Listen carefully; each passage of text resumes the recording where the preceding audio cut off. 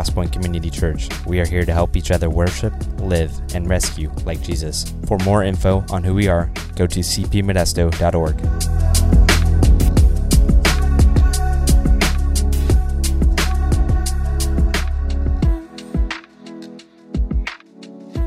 I don't know if you have seen a particular movie. It is about a lion, and throughout the course of the film, he becomes king. Title's a little different than that, but it's close. But The Lion King tells a story of the king's ascent. From the moment that the movie begins, Simba is branded as their heir to the throne. He's actually designated to the office at the start of the movie by the baboon Rafiki, who lifts up Simba as a little cub before the animals of the kingdom, and they all bow down and worship him. He is the future king. The rest of the story describes Simba's his exile and then his homecoming back to Pride Rock. When Simba returns to Pride Rock, he has to battle for the throne, which has been seized by his uncle Scar. And aren't relatives the worst at times? Anyway, Simba conquers Scar and all of his hyenas that have joined his side of the battle. But even though he's been designated, appointed, and even conquered the forces of darkness, his work still remains incomplete at that point. At the end of the movie, immediately after the battle, there's something that I think we tend to miss in the film because we already feel like the climax has happened and everything's good. But after that, immediately after the battle, an important scene occurs that's often overlooked. The camera suddenly shifts to Rafiki, back to Rafiki, kind of bringing the story full circle. And Rafiki takes his staff and points Simba to Pride Rock. An old era has ended and a new one is about to begin. Because in order for Simba to claim his kingdom and be installed as king, he must ascend Pride Rock, the rightful place of the ruler, to ritually demonstrate that he has conquered everything. Simba dramatically then ascends the rock and he roars at the end of the movie. When he does, all the other lions acknowledge his victory, dominion, and his authority. And though Simba has been designated as king from the start of the movie, though he conquers in battle, he's still not installed as king until he ascends Pride Rock. And that's maybe kind of a different description of the Lion King that maybe you're used to, but it's a very accurate description of the Lion King. And what's interesting about that is that really the plot of the Lion King is reflective of the work and ministry of Jesus Christ.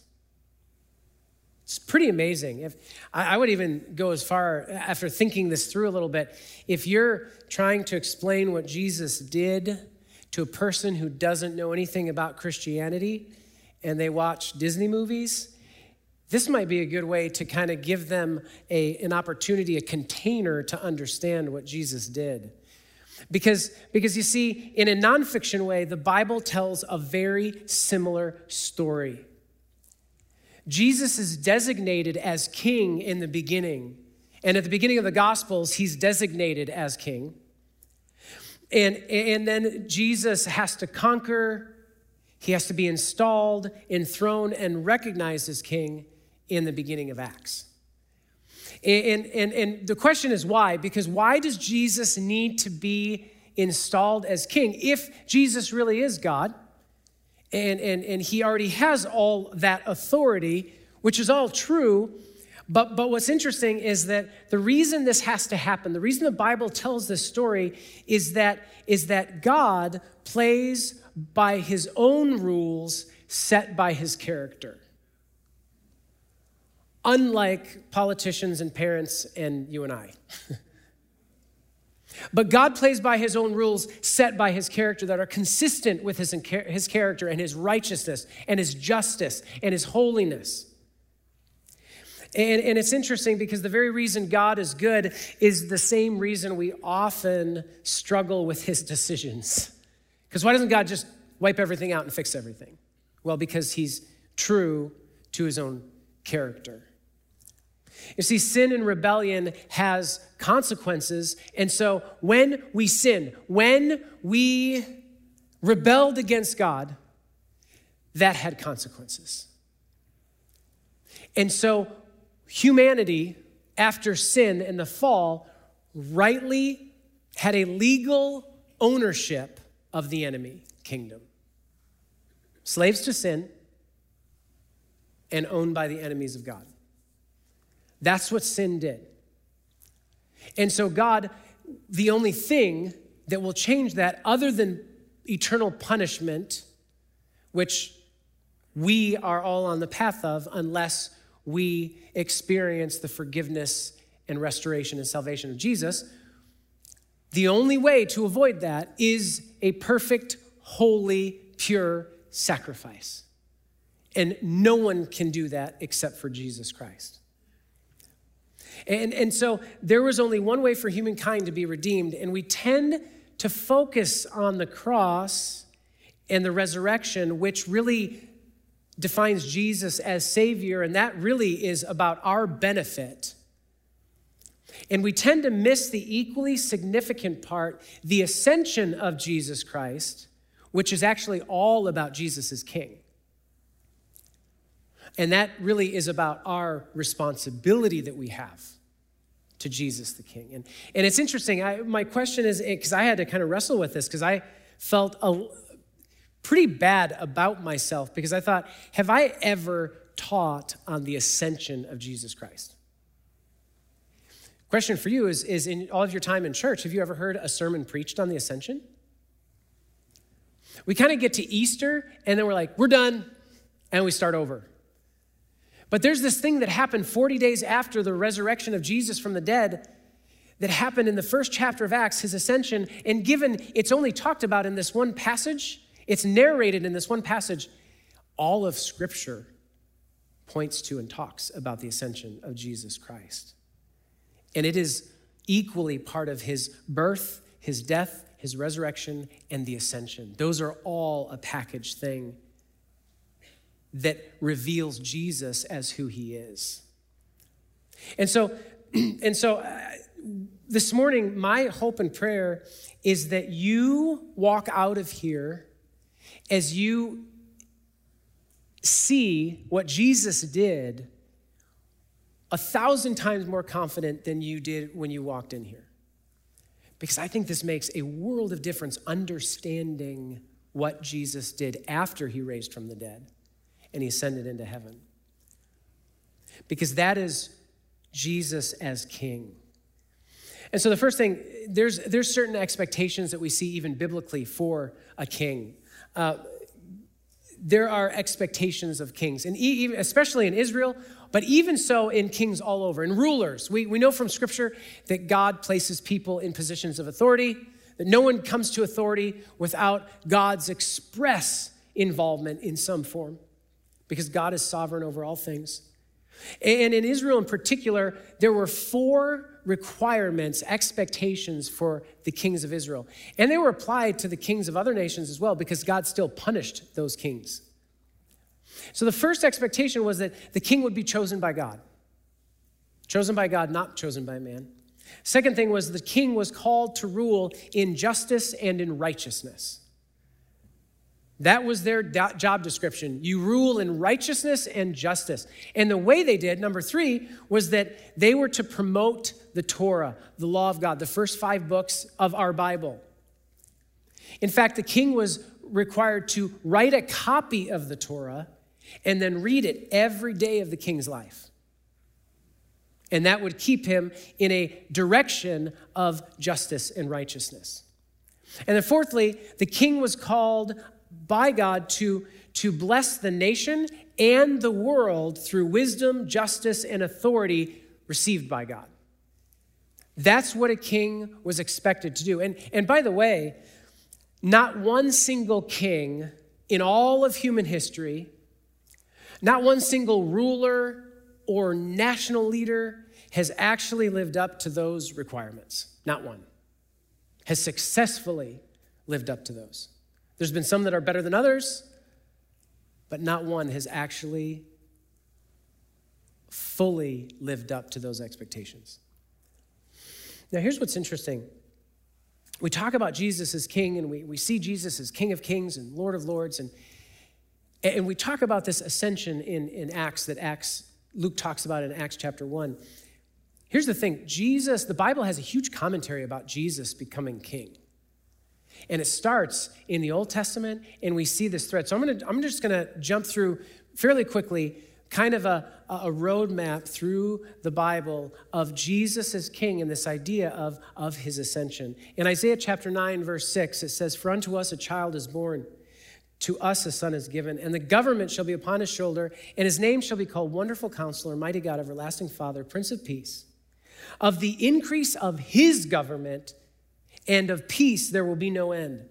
On the throne of David and over his kingdom, to establish it and uphold it with justice and righteousness," expectation of a king, "from this time forth and forevermore, the zeal of the Lord of hosts will do this." In Daniel chapter 7, in verse 13, Daniel recounts, he says, "I saw the night visions, and behold, with the clouds of heaven there came one like a son of man, and he came to the Ancient of Days and was presented before him. And to him was given dominion and glory and a kingdom, that all peoples, nations, and languages should serve him. His dominion is an everlasting dominion, which shall not pass away, and his kingdom one that shall not be destroyed." In Mark chapter 14, verse 62, when asked by the chief priest if he is the Messiah, Jesus responds, he says, "I am, and you will see the Son of Man seated at the right hand of power and coming with the clouds of heaven." That was Jesus going back to Daniel 7. In John chapter 18, verse 36, Jesus responds to Pilate when Pilate says, "Are you a king?" And he says, "My kingdom is not of this world. If my kingdom were of this world, my servants would have been fighting that I might not be delivered over to the Jews, but my kingdom is not from this world."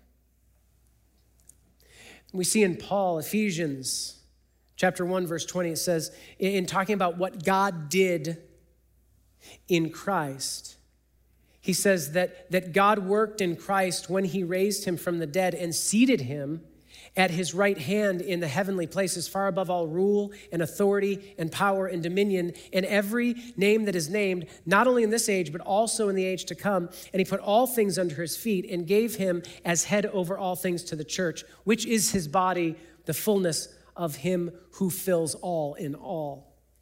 In 1 Timothy chapter 6, verse 13, Paul writes to Timothy and he says, "I charge you in the presence of God who gives life to all things, and of Jesus Christ, who in his testimony before Pontius Pilate made the good confession to keep the commandment unstained and free from reproach until the appearing of our Lord Jesus Christ, which he will display at the proper time. He who is the blessed and only sovereign, the King of kings and the Lord of lords." Not only in the Pauline letters, but also in the general epistles. In Hebrews chapter 1, verse 3, it says, "He, Jesus, is the radiance of the glory of God and the exact imprint of his nature. And he upholds the universe by the word of his power. After making purification for sins, he sat down at the right hand of God," purification for sins, Savior, "and sat down at the right hand of God, King, on high, having become as much superior to the angels as the name he has inherited is more excellent than theirs." And we see Revelation chapter 1, verse 5 says, "And from Jesus Christ, the faithful witness, the firstborn of the dead and the ruler of kings on earth, to him who loves us and has freed us from our sins by his blood and made us a kingdom, priest to his God and Father, to him be the glory and dominion forever and ever, amen."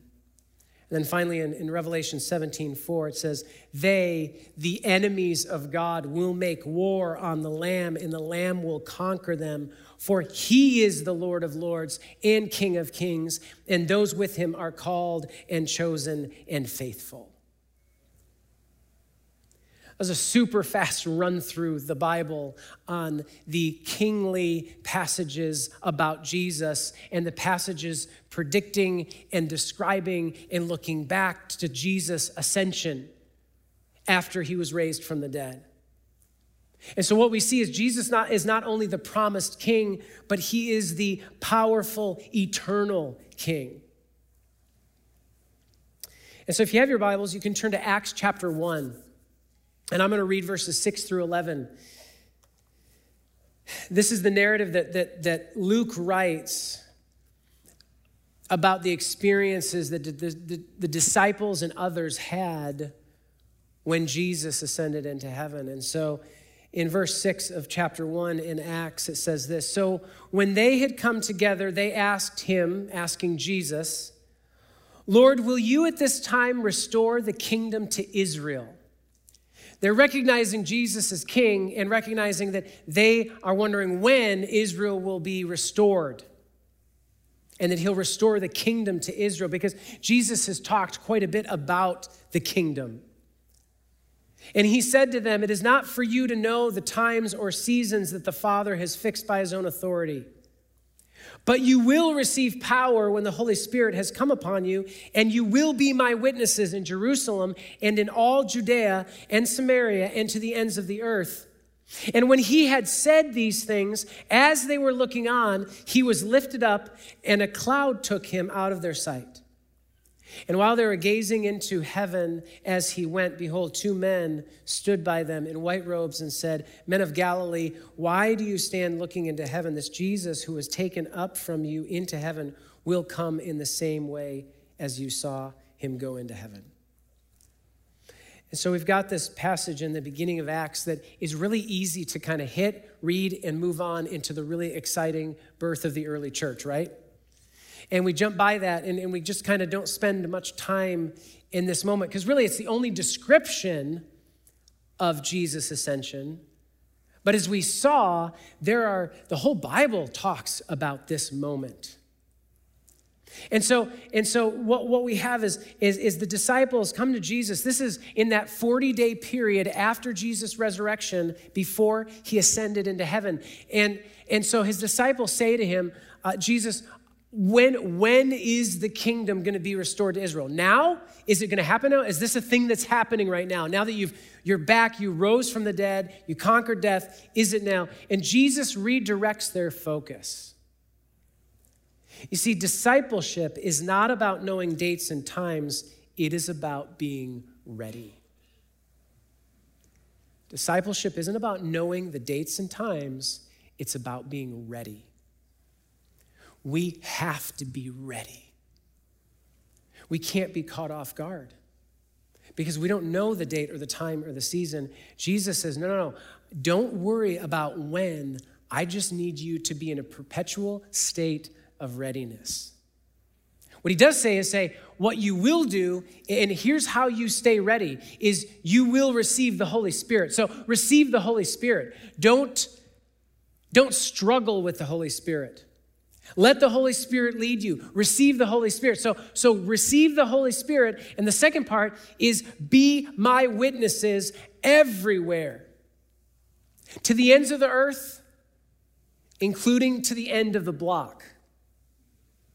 That's how we are ready. That's how we remain in that perpetual state of readiness, is that we receive the Holy Spirit. We are receptive to the Holy Spirit. And we are the witnesses of King Jesus, going out and being Jesus and preaching Jesus and calling people to Jesus from their slavery to sin. And so he says, go out and find people from every single place on earth and show them Jesus, Savior and King. And then it's interesting because you've got in this text, you've got Jesus. As he's talking to them, all of a sudden it says he starts to float and he disappears in the clouds, which has to be a little bbit of an unnerving moment. That you're in a conversation with somebody and they just start to float and you're kind of like, huh, like that doesn't happen all the time. And so they're looking up into the clouds. They're looking up at the sky. And here's what's interesting. In the verses where you see Jesus ascending, Acts chapter 1 is seeing a departure, right? Jesus is leaving this earth. But Daniel 7 speaks of this event from heaven's perspective, and it's an arrival. You see, in Daniel 7, what we read is it says, I saw with the clouds of heaven, there came one like a son of man, and he came to the Ancient of Days and was presented before him, and to him was given dominion and glory and a kingdom, that all peoples, nations, and languages should serve him, and his dominion is everlasting. So in Daniel 7, it's the view from heaven of this moment in Acts, and it is an arrival to a throne. Whereas the disciples, and Luke, as he writes the narrative in Acts, he sees it as a departure because he's looking from the underside. So we need to recognize that the ascension of Jesus is not just a departure, but it is an arrival. And so here the ascension was actually the triumph of King Jesus. Jesus did have authority on earth. We know that because he forgave sins, which only God can do. And he overpowered demons. But it was at his ascension where he received power over the whole world and the cosmos and he was installed as king over heaven and earth. And again, that almost sounds weird because you think, whoa, Jesus, but how does that work? Paul talks about this in Philippians chapter 2. He says, Jesus, though God, did not find equality with God as something to be grasped, but emptied himself, becoming humble and becoming obedient to death on a cross. And then what does it say? It says, and then God exalted him above every being, every name, and that at the name of Jesus, every knee will bow and every tongue will confess that Jesus Christ is Lord. Paul said that in Philippians 2, and like many of us growing up in church have that memorized. And so here, the ascension was not only the climax of Jesus' earthly life, but it was a proclamation of a brand new beginning for everyone. Some benefited from that new beginning over others. But it was a message to the universe, to every created being, that Jesus is on the throne. And so what exactly does it mean when we see all of these scriptures talking about Jesus ascending to the right hand of God, having power over authorities and dominions and all of those things? What is it that means? Well, first of all, what the ascension means, what Jesus becoming king, being recognized as king, it means that Jesus has conquered all his enemies, period. The biblical authors always view human action under the influence of spiritual beings.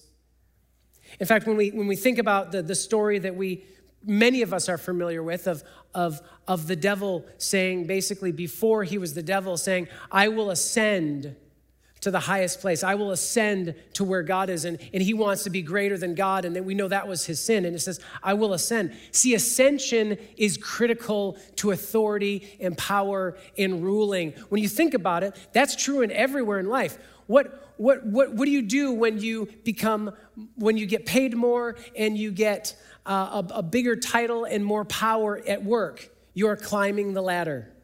You are ascending. What is it when you know you've made it living in New York City, where you have the penthouse view? You've ascended. And so the devil in the Old Testament, what we read is that he wanted to ascend to higher than God. He wanted to be king of the cosmos. And so what did God do?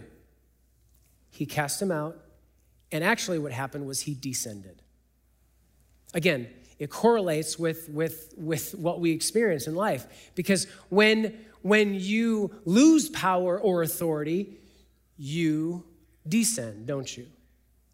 And so not only that, we see that in the case of the devil, but we also see that in the case of mankind. When you go back to the Tower of Babel, what was it that those human beings wanted? They wanted to build a tower so they could ascend.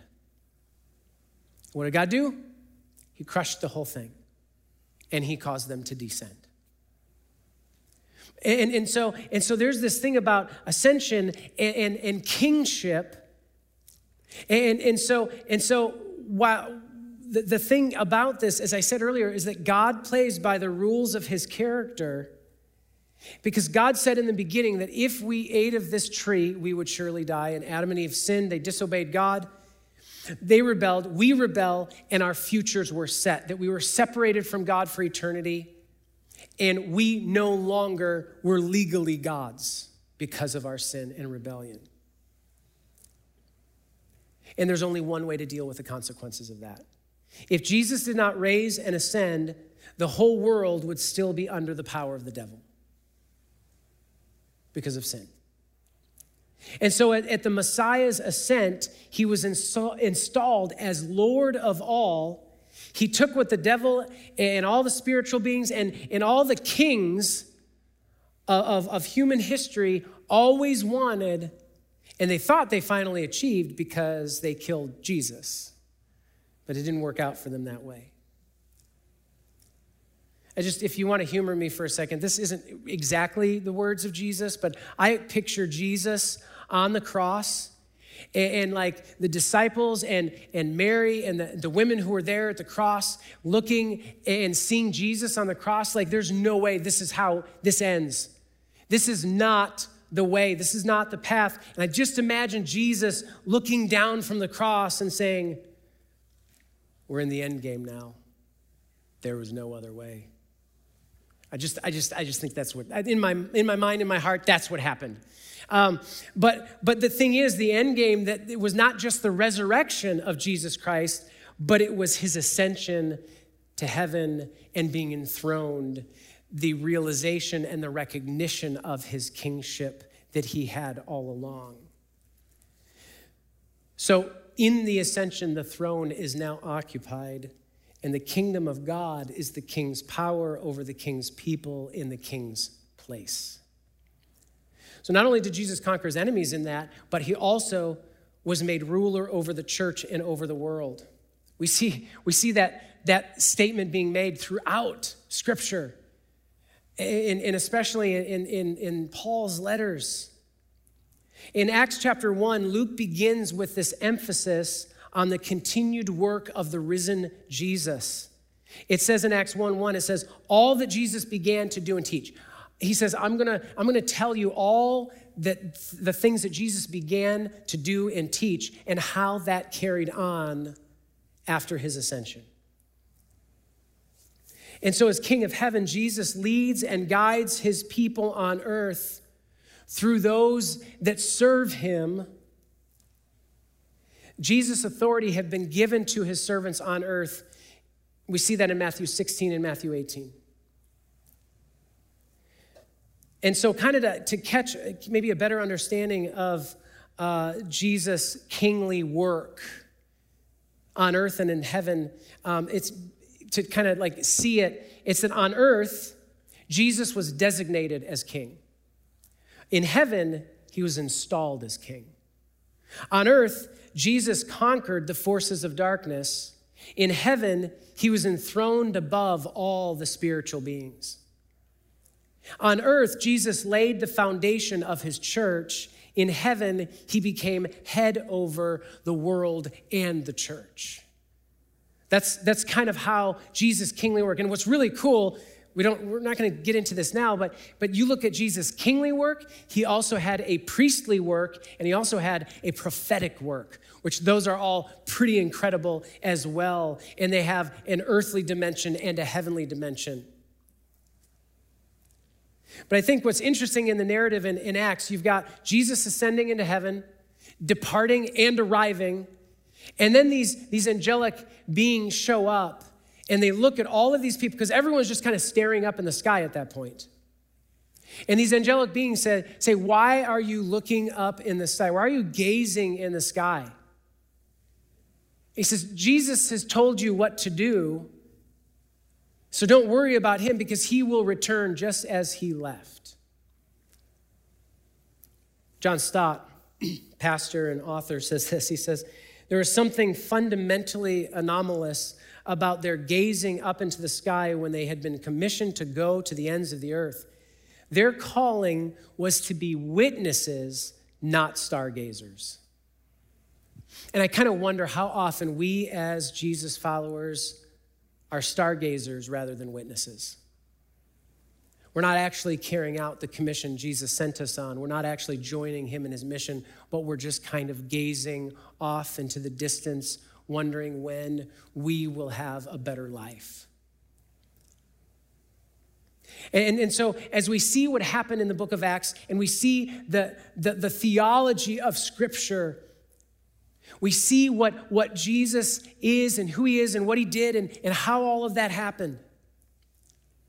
What does it mean for us as citizens of the kingdom of God? What does it mean for you and I as citizens of this kingdom? I think there's three things that are really important to recognize. Number one is this. Since the church is seated with Christ and under one ruler, the primary attribute of the church is unity. Period. If, in fact, we are all loyal to one king, that means we have one agenda. That means we then will put our differences aside and follow him. You see, this church is an army of one. If one king sits on the throne, which he does, then he is all people's peace. No matter what gender, race, or socioeconomic status, he has broken down the wall of hostility. Why then is there still hostility between believers? Because we really don't recognize Jesus as king. That is the reason. We love Jesus as Savior. But Jesus as Savior saves me so that I can do what I want. But Jesus as King means I have to do what he says. You see, this is how we know that we really don't pursue Jesus as King. I was in the United Methodist Church right now. There's going to be a huge battle for the United Methodist Church. And the sides are described this way. It's going to be the conservatives against the liberals. In the kingdom of God, there is no liberal or conservative. There is only King Jesus and only loyalty to him. Period. So we need to stop defining ourselves in that way because it doesn't exist in the kingdom of God. Because if we truly are about King Jesus, then we are none of that. We obey Jesus and Jesus alone. See, I think part of the problem is as we engage Scripture, we love our yeah buts. So, maybe it was like when I said the church's primary attribute is unity. Maybe in some of your mind you were like, yeah, but what about holiness? Yeah, but what about this? And when we do that, I think we tend to do that because we don't want to actually say, no, Scripture's wrong. But we want to say, yeah, but that's not as important as this. Love one another. Yeah, but.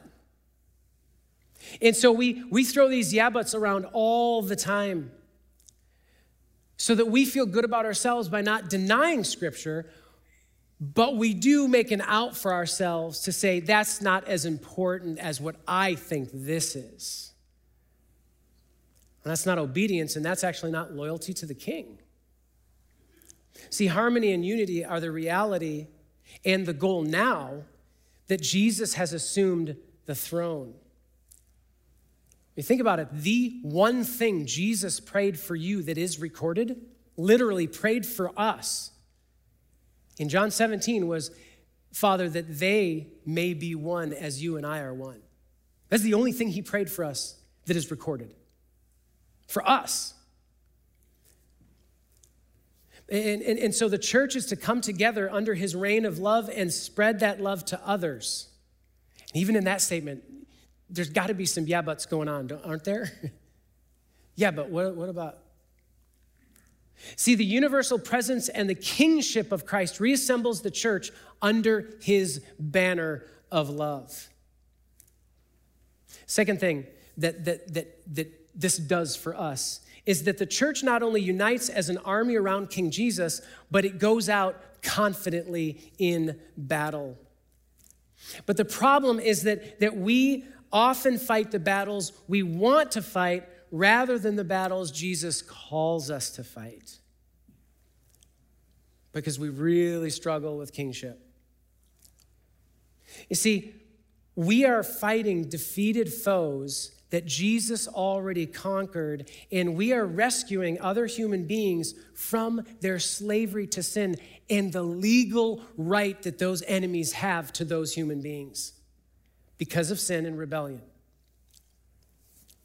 But instead, we seem to struggle with fighting the human beings, even those in our own kingdom, and are blind to the foes we are called to fight. Because it's just easier to fight people than things that we don't quite have our heads wrapped around. It's interesting. We all know that the spiritual armor, and put on the armor of God. Here's what's interesting. The armor of God is spiritual. It's supernatural. Why would God equip us with something supernatural to fight flesh? Think about that for a second. It doesn't make any sense. And Paul says, we wrestle not against flesh and blood, but against principalities and powers and dominions and authorities. See, our battle is against a defeated foe to rescue the prisoners of wars. Because other human beings are those who are in prison, slaves to sin, which Jesus has called us to, in the power of the received Holy Spirit, go and be Jesus' witnesses to them. Third thing that this does for us is this, and this is the hard one, as if the other ones weren't.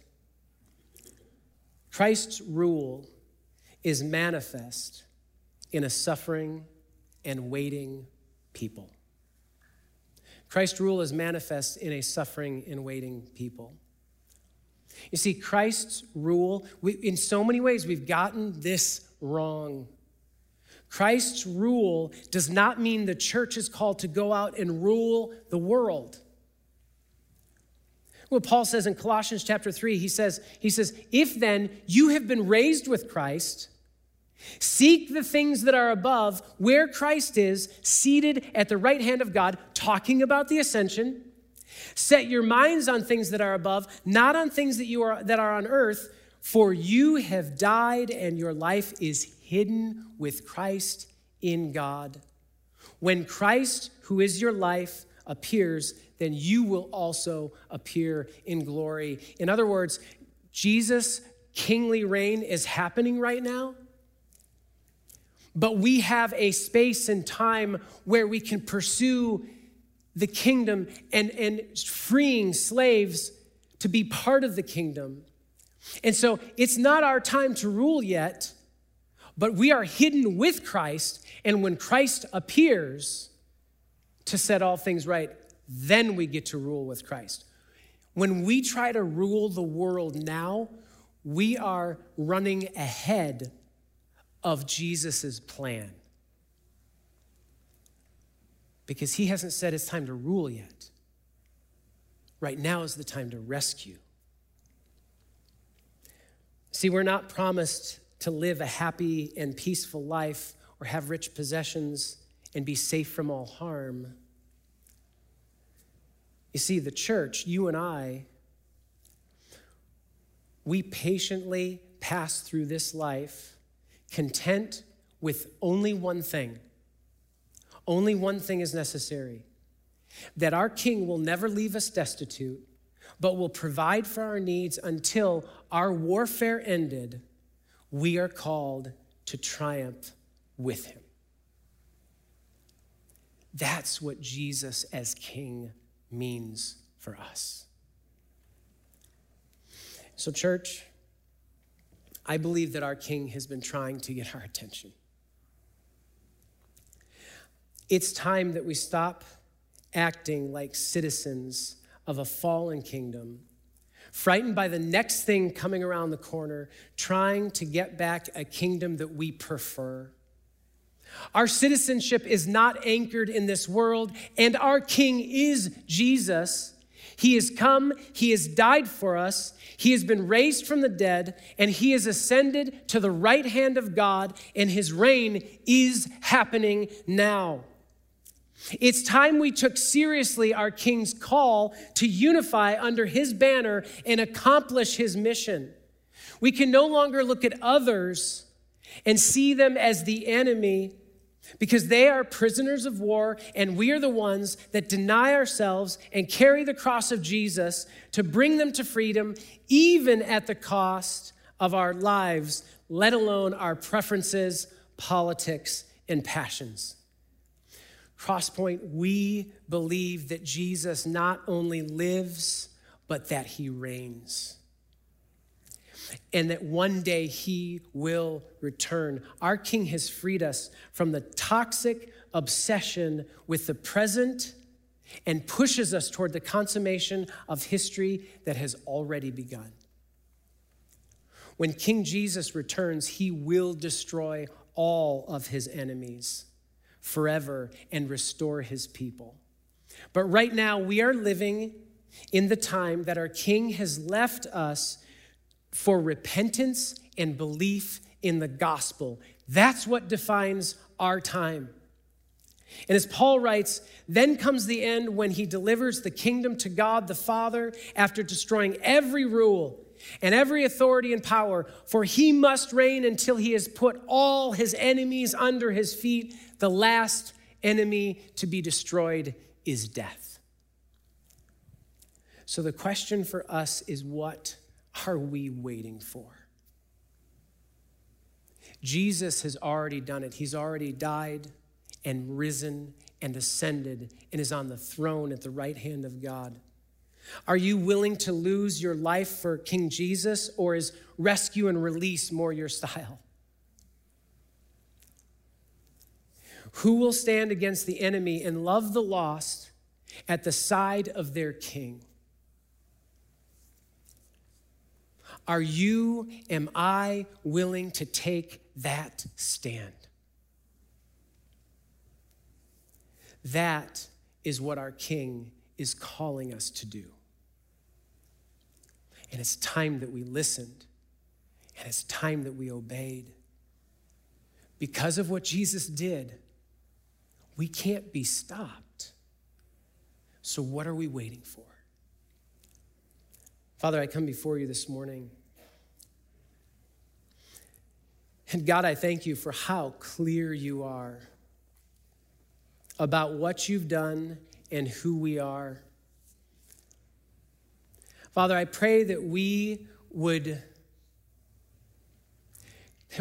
recognize Jesus as King, not of just our lives, but the world around us.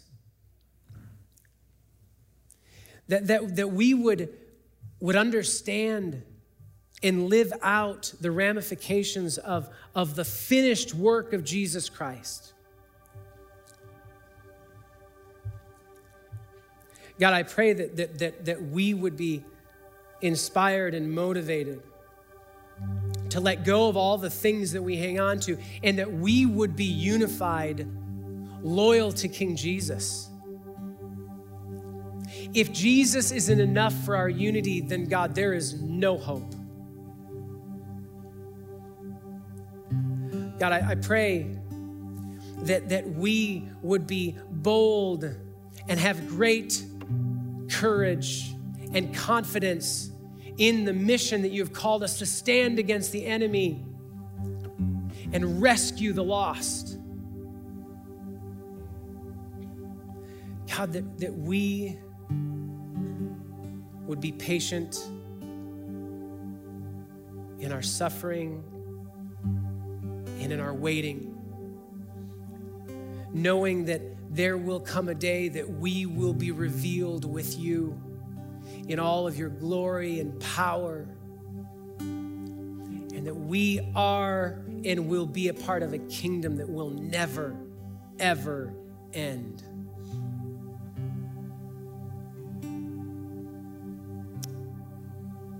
Thank you, Jesus. In your name, amen.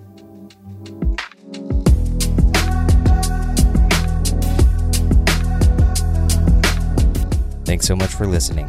We hope you feel inspired and moved by what God is doing here at Crosspoint.